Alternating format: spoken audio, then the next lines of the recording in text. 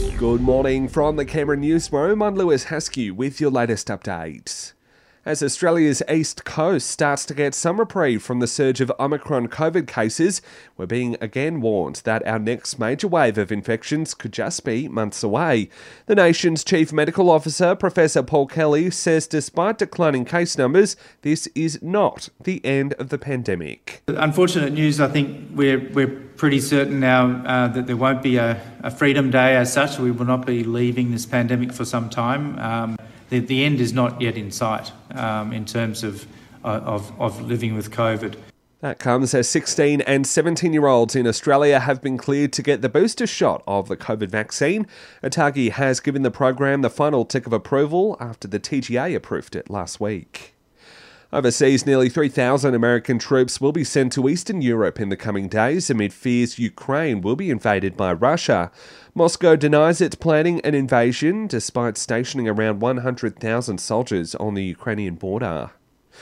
The Prime Minister is calling on the media to be just as brutal to the opposition after his questioning at the National Press Club.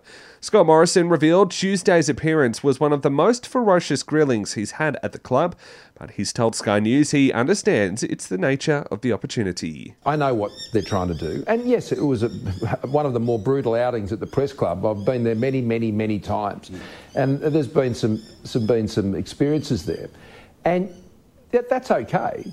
It's been revealed parents and carers in the ACT are still paying the highest childcare fees in Australia. The latest report from the Productivity Commission has found Canberra families are spending about $610 a week for 50 hours of centre-based daycare. That's up slightly from last year and well above the national rate of $540 per week. A COVID scare for the Aussie Winter Olympics team, with an official isolating after being identified as a close contact.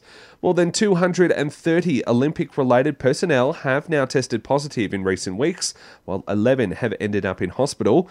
Competition started last night with the opening ceremony taking place tomorrow. And Australia still has slower internet than Costa Rica. NBN Co has spent $60 billion since work began on our new network, but global rankings show Australia still sits at 61st for connection speeds.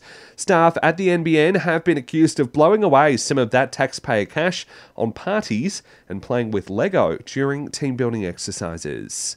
And that's the very latest in news. I'll have another update for you right here later this morning.